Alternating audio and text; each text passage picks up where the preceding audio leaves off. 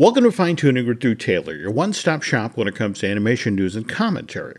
I'm Drew's co-host, entertainment writer Jim Hill, and he and I are recording the show on Friday, May 21st, 2021.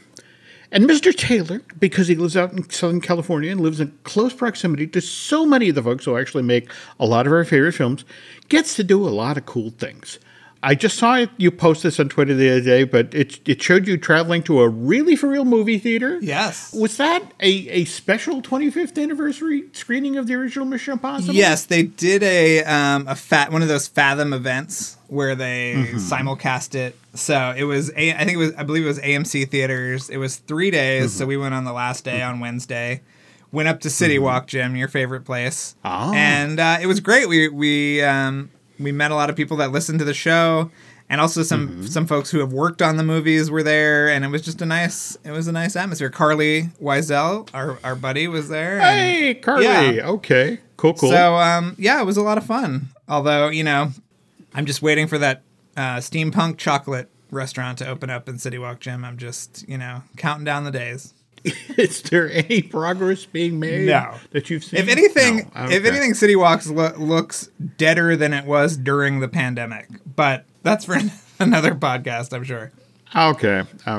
And by the way, folks, you recently got to see Cruella, which doesn't arrive in theaters or isn't available on Disney Plus via premium access till next Friday, May 28th, right? Yes, correct. Now, are you allowed to talk about this Craig Gillespie movie yet? I am. Yeah, I think so. I mean, I can't review it. So if you hear me say a letter grade, Jim, and then, just cut the feed. But yeah.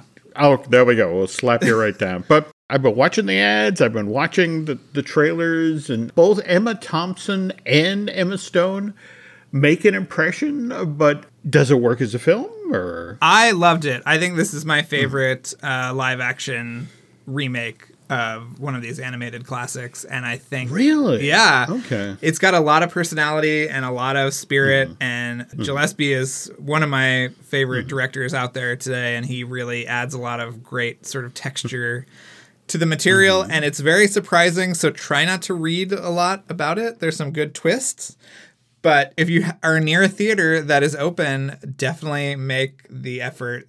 I was going to ask you about that. So is this a theater versus the pay the $30 and watch at home? You say I say theater. It's got a really cool soundtrack and a really great score. And I would love to have seen and heard it that big and that loud. I was kind of startled to see that Cruella actually had a world premiere at the El Cap this past Tuesday. Yeah, that was weird. I don't know who exactly. I mean, I know Emma was there, and I saw that Chapek was there, as you did. There we go. Yeah, I was not invited, which I usually am to those kind of things, and I don't know who else was and how they were being vetted, but yeah, it looked fun. It was, I guess, the first one of these that has been done in 14, 15 months, mind you, with really strict social distancing. And when you remember how those media pens used to be, where it's like, you used to dream that you're a piece of veal because that meant you had more room. Oh, yeah. Right before we all got shut down, I was at the red carpet for Stargirl, the Disney Plus movie, at the El Cap. And it was raining, so we were on the second floor of the El Cap in that little corridor, Jim. So if there was ground zero for COVID, it was probably that premiere. It was not great. Yes. Oh, I'm so sorry. Yeah. I'm so sorry. But I think it's big news that we actually got a Hollywood red carpet premiere at the El Cap again. So speaking of news, folks, the news portion of today's show is brought to you by Storybook Destination, trusted travel partner of the Jim Hill Media Podcast Network. For a worry-free travel experience, please book online at StorybookDestinations.com. Okay, we finally got a trailer for Hotel Transylvania Transformania. Yes. Which arrives in theaters July 23rd of this year. Fourth in the series. First not to be directed by Gennady Tartakovsky, though he wrote the story, or came up with the story, co-wrote the screenplay, and is executive producing. The word is that this is supposed to be the final installment of the series, right? Okay. Yeah. What's significant about this is the pair that are directing this, Jennifer Kluska and Derek Drymon, they're also the pair that directed the Hotel Transylvania short Monster Pets, was showing up in theaters last month. Oh, right? yes, that's right. Yeah. That's not the only person from Monster Pets that's coming over to Hotel Transylvania Transformania. We also have Brian Hall, the YouTube animation voice impresario. He's very famous for singing Let It Go, but is all different Disney characters. But Brian is now voicing Dracula, which means that Adam Sandler is not. And how not surprised were you to hear this? I was actually pretty surprised. I mean, I know that Adam Sandler and our good friend Mr. Tartakovsky did not always see eye to eye, which makes me think that with Genndy gone, that he would, more easily come back. But yeah, I don't really know what happened there, to be honest. Genndy was fairly straightforward, at least working on the first Hotel Transylvania back in 2012, that he basically had to trick Adam into getting the performance he wanted for that character out of Mr. Sandler, and that then got back to Adam Sandler, which made working on Hotel Transylvania 2 a little tough. Yeah, I heard that one was the tough one, the second one. Yeah, but doubling back to the trailer, really liked the trailer. I like what I saw. It looks like it's going to be fun. Interesting kind of reversal. It kind of reminded me a bit about Shrek Ever After, in that here we are, the fourth film of the series where you think something's running out of gas, and they find a fun idea. They find a fun way to go. So it'll be interesting to see if the film actually delivers on the trailer. But we have another macabre project coming up, Tim Burton's Wednesday. Mm-hmm. This has nothing to do with Addams Family 2, the cartoon from MGM that's coming on October 8th of this year. This is a series for Netflix, right? Yes, this is the live action series, which is Tim Burton's first. Which is interesting just unto itself. Yeah. I mean, we should do a Family Dog feature when it comes out. But yes, yeah. Okay, I can get behind that. So this is Wednesday Addams, the now young adult version of Gomez and Morticia's Daughter. Wednesday, as the show gets underway, is a student at Nevermore Academy. This is where Wednesday attempts to master her emerging psychic ability, thwart a monstrous killing spree that is terrorizing the local town, and solve the supernatural mystery that embroiled her parents 25 years ago, all while navigating her new and very tangled relationships at school. Sounds promising, and I guess I'm going to be kind of intrigued to see what Tim Burton does with long-form limited series type stuff. Yeah, I think it should be really. It seems like a nice mixture of artist and property. While we're talking about subscription streaming services, we also get a young adult take on the Superman animated series coming to HBO Max. Right.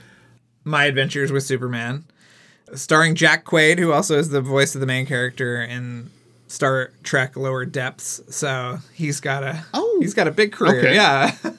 But yeah, we had all the upfronts for this week, so there's a lot of TV stuff to go over. Yeah. We're also getting a new Batman animated series from quite the trio. J.J. Abrams, Matt Reeves, who's doing the new Batman film, as well as Bruce Timm, who, obviously has ties to the original Batman, the animated series back in the 90s. All we really got is that one piece of concept art. What did you think? I mean, I'm always a little wary of a Batman animated project without Paul Dini.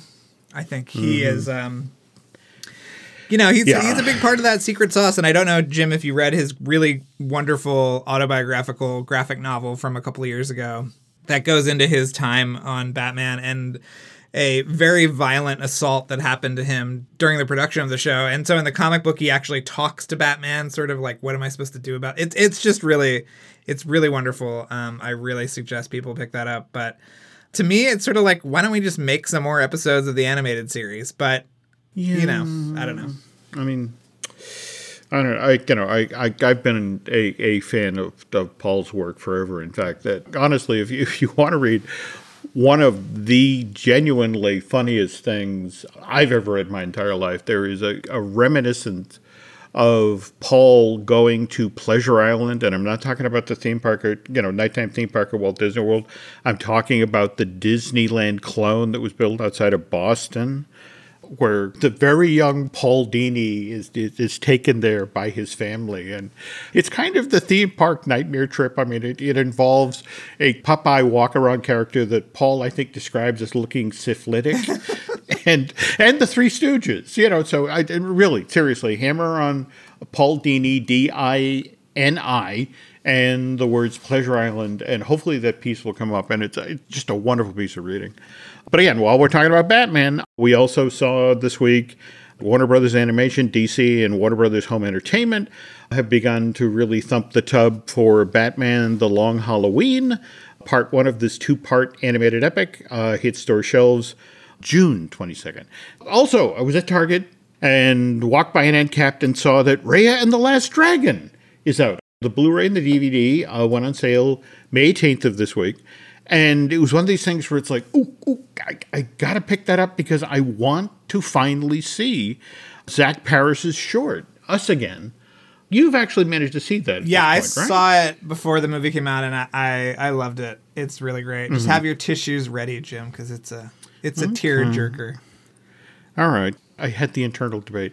I'm buying an entire film I already have just so I can see a short. And it's just sort of like, But I'm sure there's a lot of great special features. I have it too. I should say that, but I have not gone through it yet. But I am looking forward to it. Right. Yeah.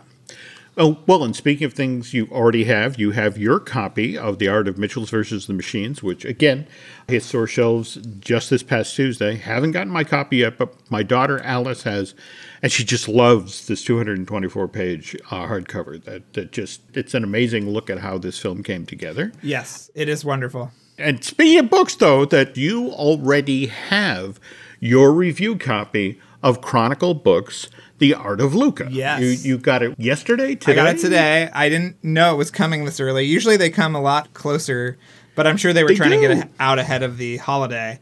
And it is in the plastic, Jim. I am not a sociopath like yourself. I have not looked inside of it to see how it ends or anything, So it will stay there until I watch the movie, and then afterwards I will get to open it with much glee. Okay. But I wanted to thank Chronicle for that. Yeah, for sure. Yep. And that book hits store shelves on June 8th, and the film itself doesn't arrive on Disney Plus till the 18th of next month. Yep. While we're talking about Pixar and Disney Plus, I guess we should talk about Monsters at Work. We just got a trailer this week for this new animated series, which will debut on that subscription streaming service on July 2nd. What'd you think? I thought it was very funny, and I thought the animation looked really great. I've heard a lot about the production of this show that I can't really go into here, but it seems like it was kind of a fraught production, but you cannot tell, the sweat is not in that animation because it looks really great. The character design is wonderful. I thought, I think it looks really fun. Now, this is from Icon Creative Studio in Canada, is that correct? Or? It was animated by Icon, and it was overseen by Disney Television Animation, which is now called Disney Branded Television, I believe, is the new name. Yeah. Okay, I want to hear the sound cue that goes with that. Okay, but this past Monday, they're continuing that month-long programming event on ABC, the Wonderful World of Disney, and they've already done Incredibles 2 and Finding Dory, and this past Monday, they showed the original Monsters, Inc. from 2001. You've noticed this, right? When you watch early Pixar, I mean, the stories are always great, but every so often there'll be this chunk of animation that you're looking at with 2021 eyes, where the rendering or the lighting isn't up to Pixar's current standard. Yes. And you just kind of go, it pulls you out just for a moment, like, woof. I want to say this as a compliment to the folks at Icon Creative Studios, as well as the folks at Disney Branded Television. But some of the animation that I saw in the trailer for Monsters at Work actually looked better than the stuff for the original Monsters, Inc. which I think says a lot for the team. Can we also talk about how stupid the Wonderful World of Disney intro is, especially compared to the 80s version, which was so great. Yeah, but what's so funny about the 80s version, if you watch it today, they're spinning around the castle in the middle of it. You actually get the Three Musketeers, or one of the Three Musketeers sort of sitting on one of the turrets of the Disney castle, and he's waving to you, and it's like, oh yeah, Kiefer Sutherland, yes. I think that's actually later, that version. I'm talking about the one that goes underneath the castle, and then it goes to to Epcot. You know that one? Yes. Yeah. And they do the flyover. Well, Mickey's on top of Spaceship Earth, and then I mean, you're right. In 1980s CG, that's really cool. But what's fun? But I think the castle is actually Tokyo Disneyland's castle, which is also very cool. Well, okay, there's that. It's cool. It's cool, but at the same time, I'm always fascinated by these things. Like Disney Plus just put up. It's this professionally shot version of the nighttime projection show for Disneyland Paris. But what's amazing about it is such a time capsule for 2015. I mean, they have a giant pirate section. Yeah, Force Awakens. Yes, that's it exactly. And they end with Frozen front and center, just hammering home Let It Go. But it's just sort of like, it's such a snapshot of that moment in the Disney company, that time. This is the stuff we're pushing. These are our franchises. Did you watch? Please go out and buy. Did you watch the Star Wars Biomes thing on Disney Plus? I did. So speaking of animation, that was all done by ILM. Really beautiful work, I thought. Mm-hmm.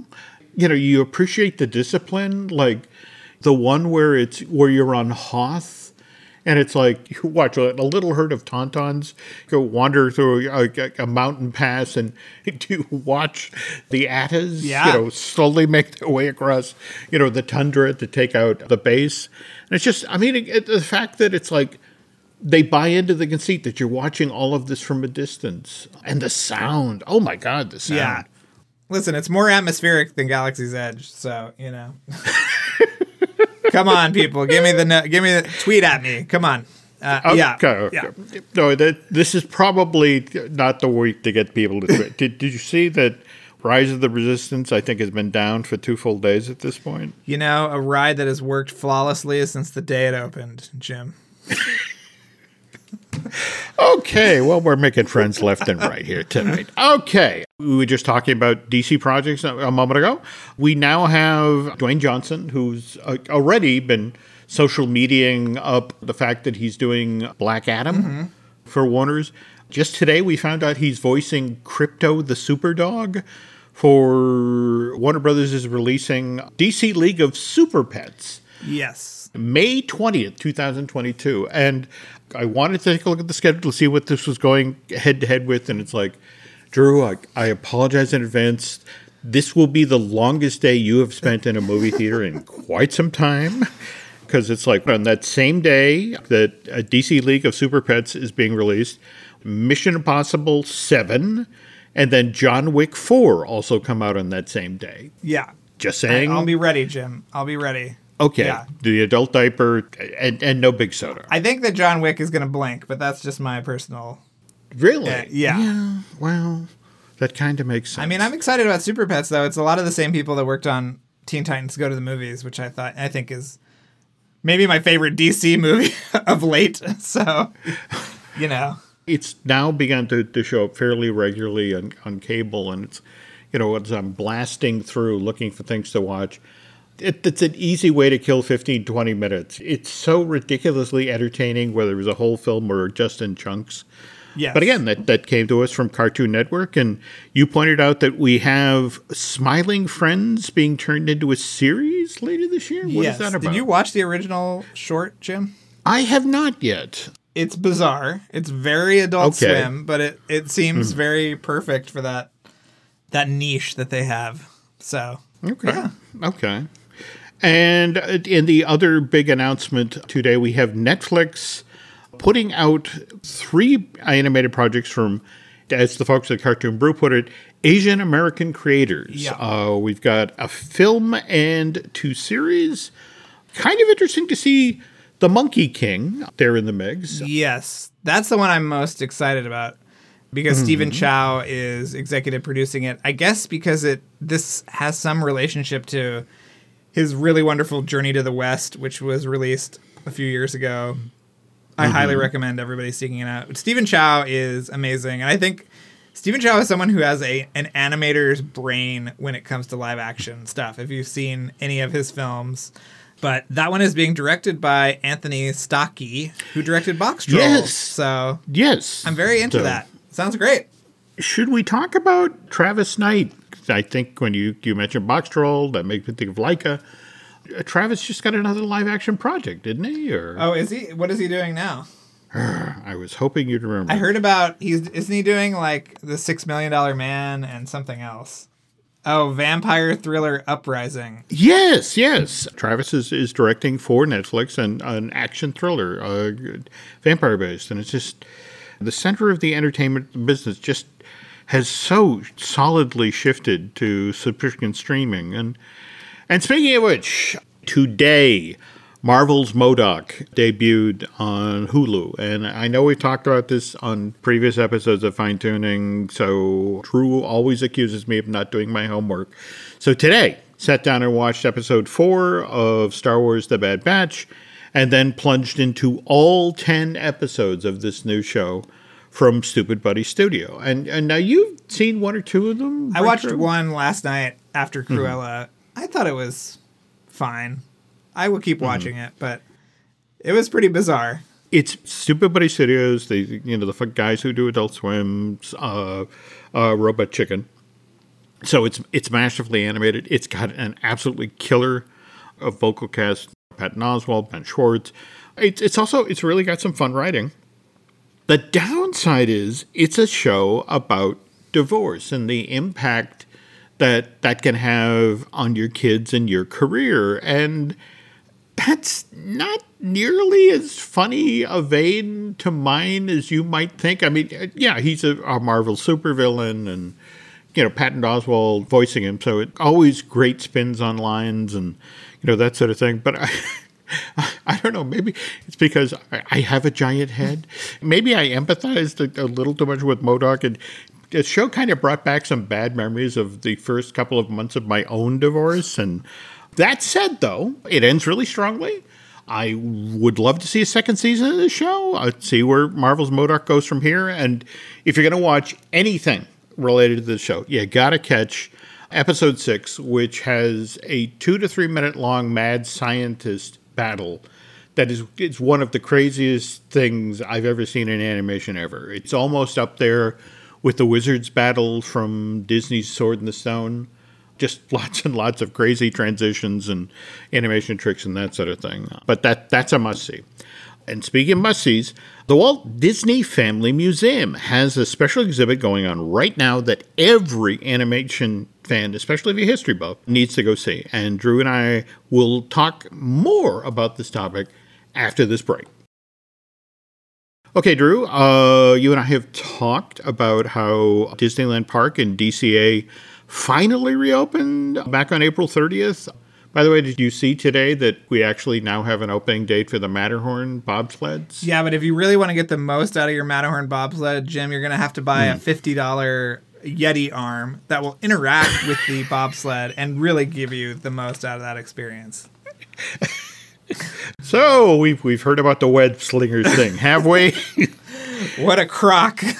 Len and I actually talk about this on the most recent Disney Dish, and it's one of these things where it's just sort of like when Universal was thinking about the interactive wands for the Wizarding World of Harry Potter, they actually had this conversation to the effect of, it's like, I mean, do we really want to make people pay for these things? It doesn't seem fair. And, they debated the price point, and they felt like they had to spread the interactive exhibits both in Hogsmeade and over at Diagon Alley to make it worthwhile.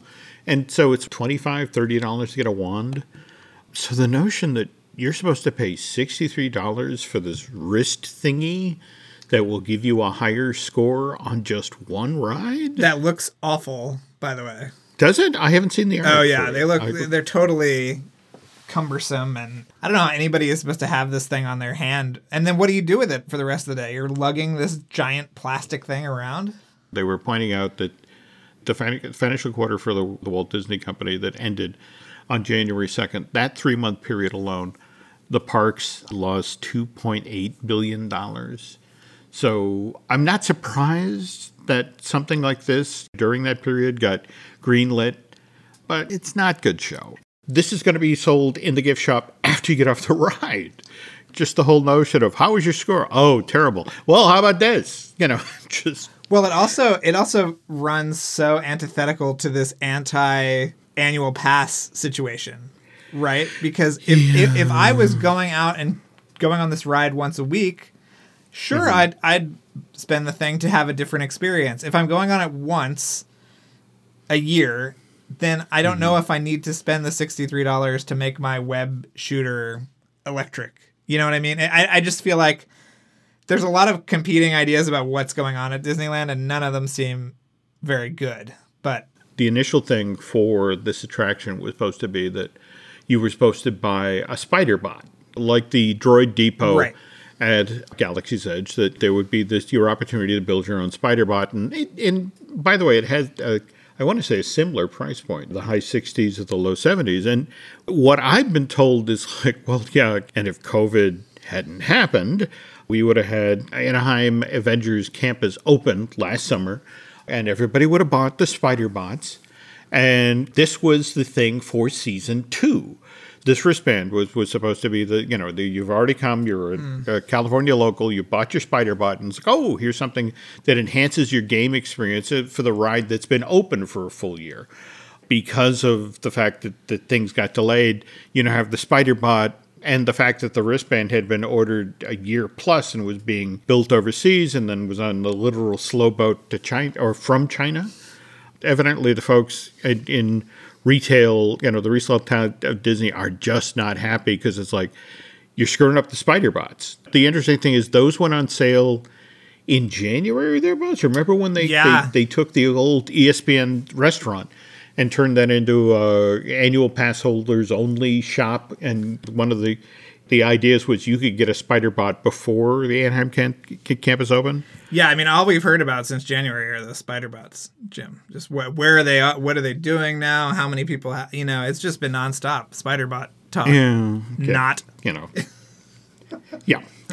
I don't know what to tell you. I mean, it's a division of the company that's under tremendous financial pressure right now to start earning big. So don't be surprised if we see other things like this appear. But all right, anyway, we talk about Disneyland reopening on April 30th.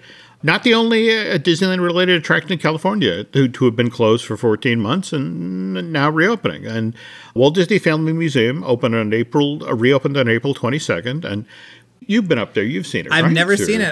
I was stuck at ILM for a day. And so I was like, is there a way for me to get over there and get back before my, press obligations or whatever? But I've never gotten to go. I'm sure I would love it. Okay. Yeah.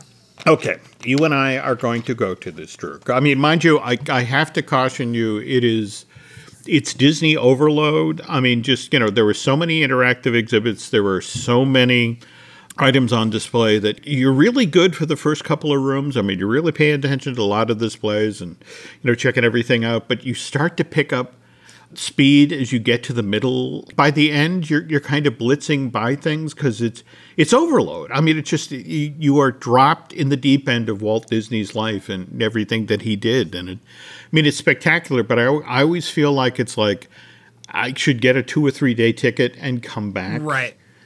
And do it right. And one of the other reasons that you want to do it that way is because they now have what used to be the old gymnasium behind the old barracks building that they've turned into the museum. And that has, in turn, been changed into the Diane Disney Miller Exhibit Hall, which is where, right now, the Walt Disney Studios and World War II exhibit is being displayed. And this will run through January 10th, 2022. And I have not seen it yet in person myself, but I did spring for the 54-page long catalog.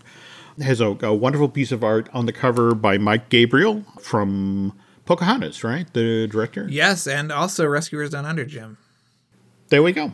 But it's this great image of Donald as a pilot holding onto a World War II flyer with the Golden Gate Bridge in the background. Yeah.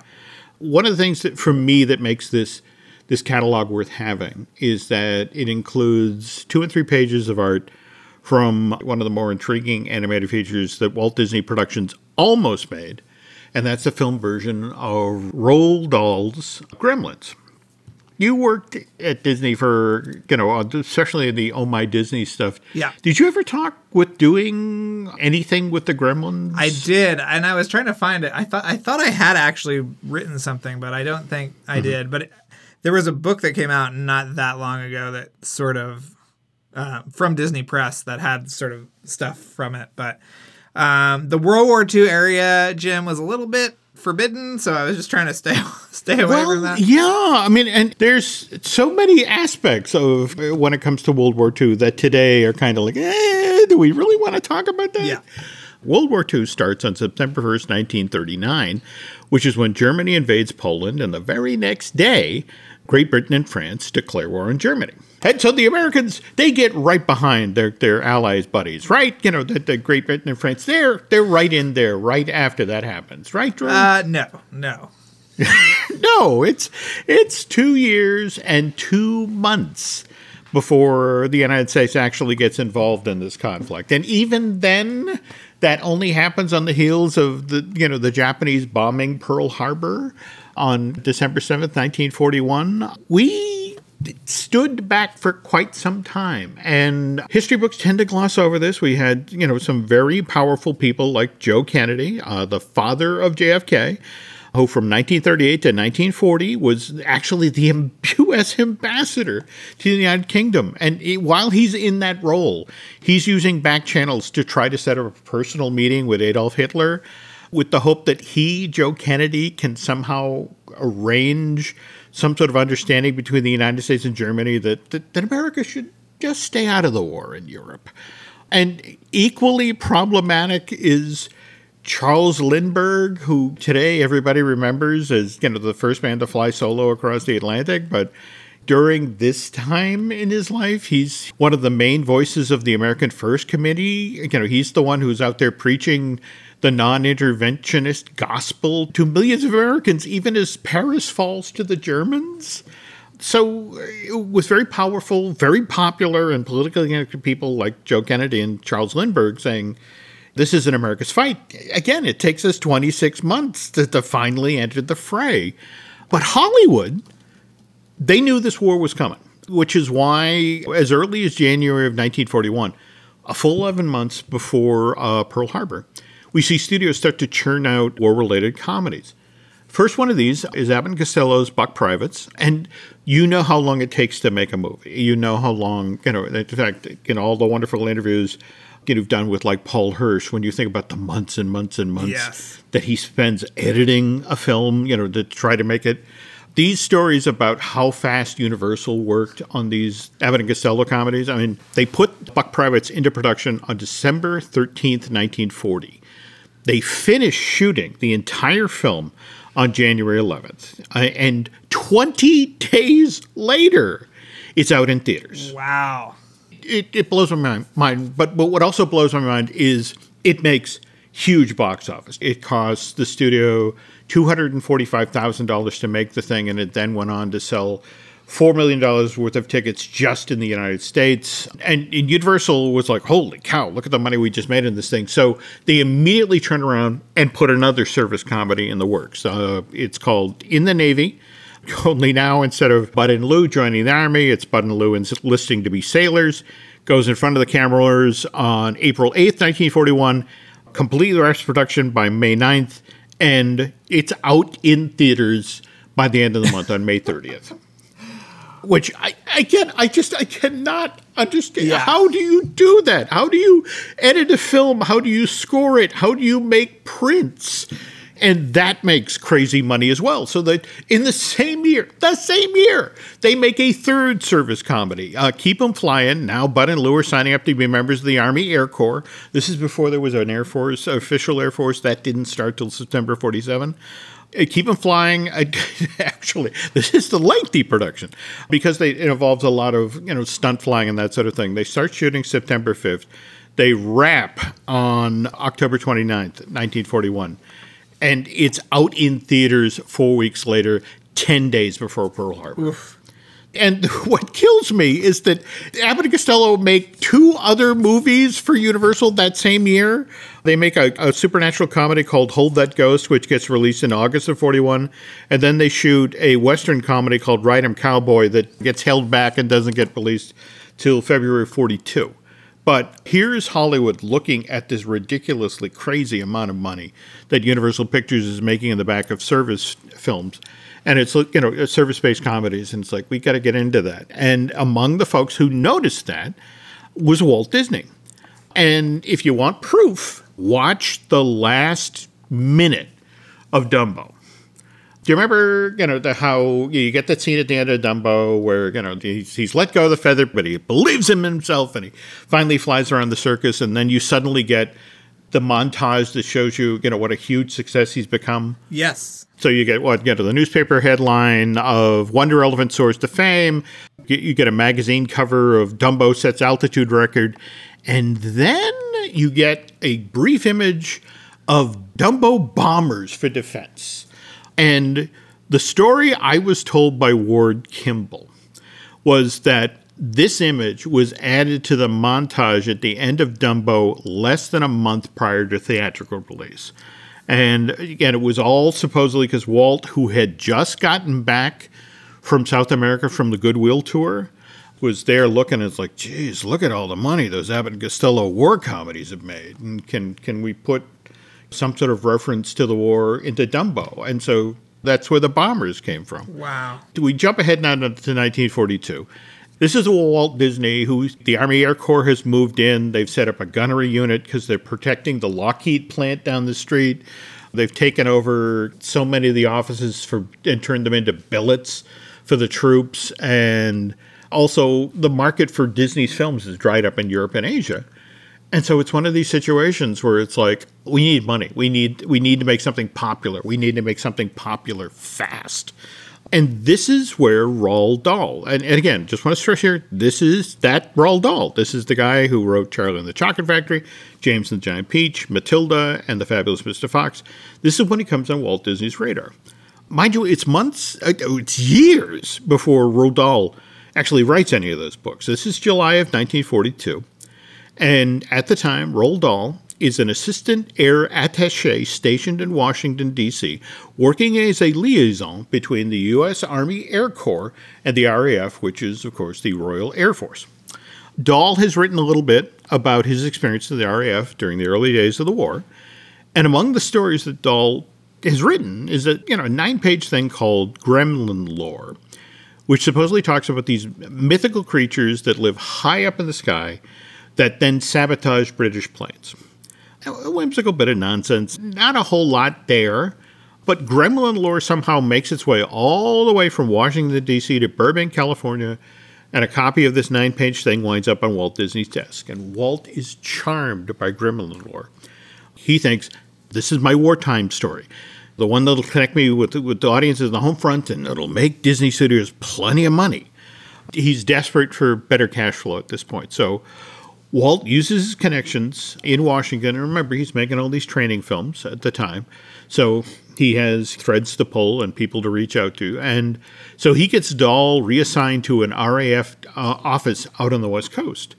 And then they cook up this excuse that it's a wartime effort to improve morale, between the United States and Britain, so Roald Dahl gets assigned to go work at Disney Studios on this project that will supposedly turn his Gremlin Lore story into a full-length animated feature. And okay, so now it's November of 1942, and Roald Dahl is 26 years old and arrives at Walt Disney Studios. And only a 9-page long story to base on. So That's not enough material for a full-length animated feature.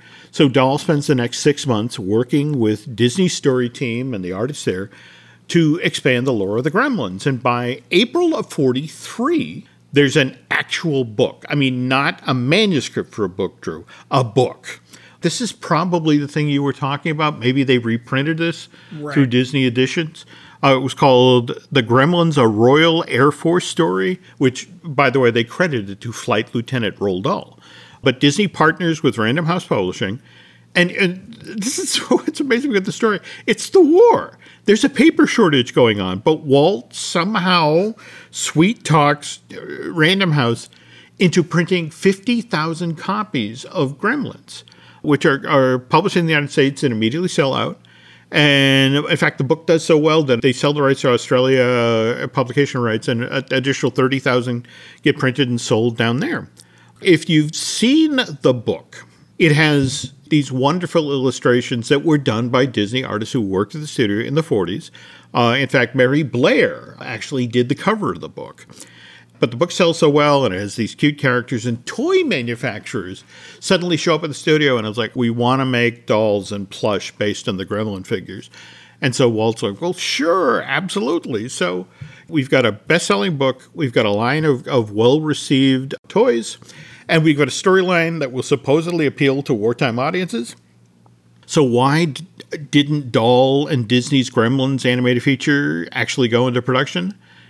By the middle of 1943, America is growing tired of the conflict in Europe and Asia. You know, too many of the country's young men by now have either died or been maimed in the effort. So moviegoers, in fact, my mother used to talk about this because remember, this is the pre-television age. Right. So you'd go to a theater and you'd see a double feature, which would include a newsreel. And often as not, that's where they'd learn about what had most recently happened in World War II. They'd see footage from the battle scenes and that sort of thing. And it was this relentless drumbeat of, it's not going well. And in fact, we haven't even gotten to the tough part now in 44, the Battle of the Bulge.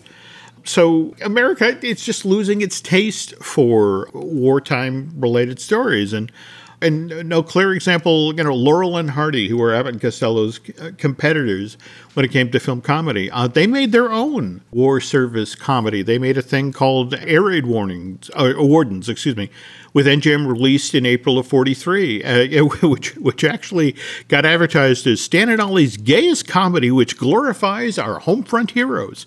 It comes out and does a third of the business that Abbott and Costello's in the Navy did just 2 years earlier. And even Bud and Lou at this point are like, they're sensing that their audience has lost their appetite for this. So they switch from service comedies to sports-related comedies. They make one in 43. It's called It Ain't Hay. Hits theaters in March of 43. That's about horse racing. And then Hit the Ice, which hits theaters again in June. June of that same year. I just can't imagine producing films that fast these days. But yeah, that Hit the Ice is a comedy about hockey. So back to Disney Studios, Walt has this perfectly charming war-related animated feature all ready to put in production in the late summer of 43, just as audiences are just losing their taste for war-related films. And I got this story from Ward Kimball, but he said that Walt himself, because Roald Dahl, again, is just a 26-year-old kid who's been pulled out to Hollywood and, suddenly is on, this glamorous film lot. And it was Walt himself pulled him into his office and had to break the bad news that Gremlins was not going forward. And Ward told me that Roald actually took the news surprisingly well, which is, by the way, borne out.